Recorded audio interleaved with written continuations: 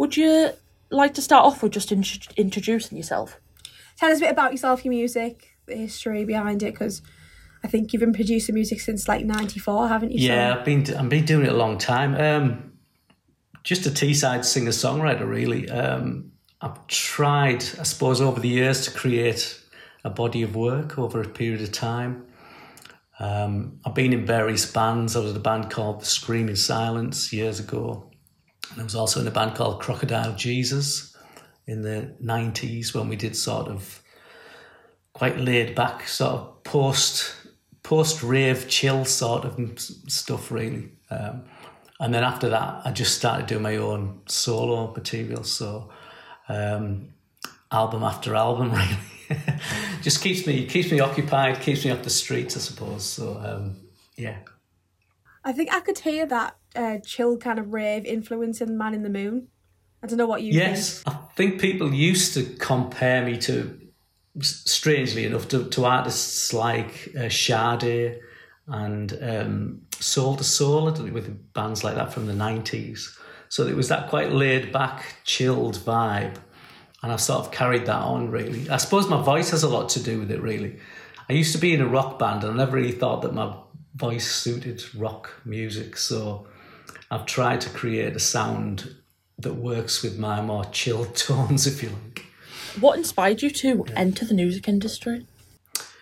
I just always loved music, always from about, I suppose like everybody else, a teenager, and I started getting into bands, quite obscure bands there were to me at the time, bands like The Teardrop Explodes, Velvet Underground, The Doors, Echo and the Bunnymen, all bands that were doing things that I thought were quite different at the time, and bands that also created landscapes with music, which I think is important, so that when you listen to something, you were immediately transported somewhere else. So you'd be in your bedroom, but you'd be transported off into all sorts of worlds with when you listen to music. And could you tell us more about the ideas and feelings behind your songwriting and your music? What influences do you have to inform what you write? Most of what I do nowadays is I've sort of, as you mentioned, I've been doing it for a lot of years, so I've honed it down quite considerably from when I started. I suppose as you write more, you sort of become more used to what it is you're doing and what you're trying to do, and the object that you're trying to create, I suppose, becomes more focused and comes into a clearer view. So, for example, the last EP, Melancholy Songs, that was basically just to do with lockdown, nothing other than I was stuck here, and I just wrote songs in my studio. My home studio is upstairs on the top floor, so I just spent time recording song after song, and it's sort of, they all had that, like Birdsong, you mentioned Birdsong in our email earlier on. That song is purely about lockdown, really. And I think you mentioned it was quite Christmassy, which... yeah. I mean, I could... Yeah, definitely. It gave me that, like, Chris Rea kind of... I just could imagine it being a Christmas song, a local Christmas song. Yeah. I don't know, don't know what you thought, Chloe. Yeah, Christmassy, Chris Rea. Gave me that feeling. You know, one of, like, the more downbeat Christmas songs that you get. Yeah. I mean, it's got that sort of... I think what it's got that lonely, quiet vibe to it, especially the piano at the intro. It sounds lonely and melancholy and on its own. And I suppose Christmas for a lot of people can be a bit like that. So I sort of get that vibe, really. The fact that Christmas isn't always about, 24-hour party people. A lot of people are quite lonely at Christmas, and there's that melancholy vibe. So yeah, probably suits that. But the whole EP basically was a lockdown EP, inspired by our enforced lockdown. At first, the first lockdown, I wasn't really all that bothered about, really. I suppose I'm quite fortunate. I live out in the country, so it's quiet and there's lots of walks we can go and do, etc. But this second time around, I found it very, very difficult, and probably because it was good to have a break from the music and doing live things, but now I'm just itching to get back at it. So it's had a big impact from a mental health point of view, I think people are really fed up now, aren't they? Even though, we're all adhering to it and we're trying to do our best for everybody, it's still, I think a lot of people are really struggling now. But I do have a show at the Georgian Theatre in May 2021. So that's penciled in. So hopefully, all being well, that should work. We'll have to attend in May, won't we? Yeah, if all being well, we'll definitely get some tickets and come along. Yeah, it's Saturday the 1st of May it is. COVID permitting, obviously. Oh yeah, so definitely. isn't it? All being well, I'm sure we'll be there. I'm sure we'll all be back to normal. Well, I know, because we went to base camp and Storytellers was our last gig. And I hate to break it to you, but I think our area is going to go in tier 3, so I don't think we're going to have any No. live performances. You might be fine though. Whereabouts are you? You said you were in the countryside, didn't you? Yeah, I just live in North Yorkshire. I'm only about 20 minutes from Middlesbrough, but we're classed as North Yorkshire, so I think we'll be...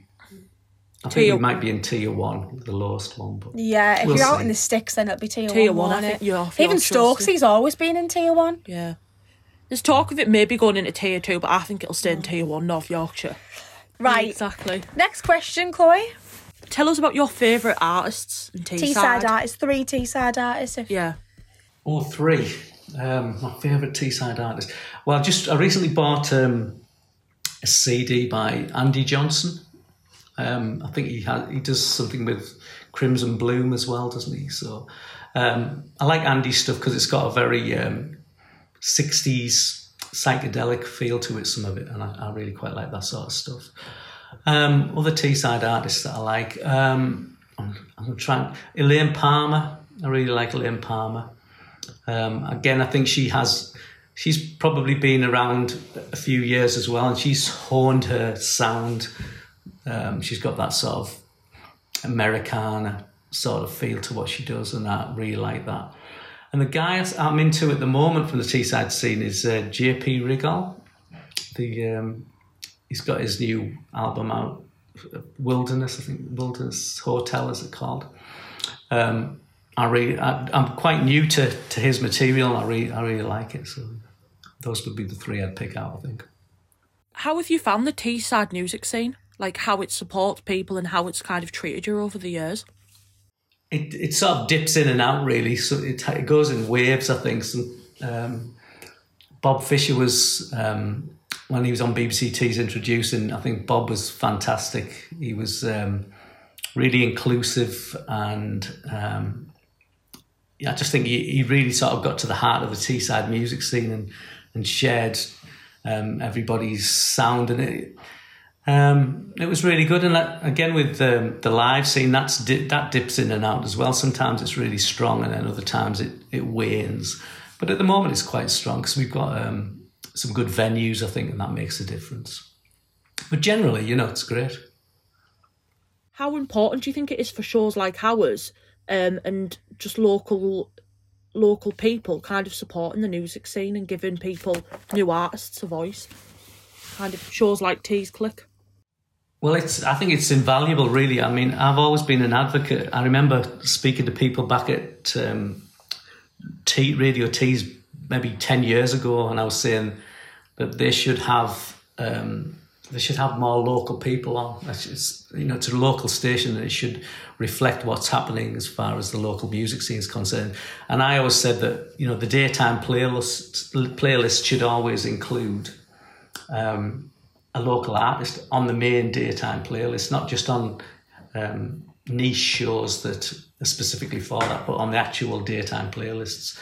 So, it's absolutely invaluable that radio supports local music and plays local music, because a lot of it is created in this area. I know a lot of bands go down to London and record in London and have producers and the like, but a lot of people don't, and they just record their own material, they produce their own material, and they put it out, and that should be supported, I think, where it's of good enough quality. Well, that's the thing, because you tweet quite often that like you're in the studio with a cup of coffee on the morning, cracking on.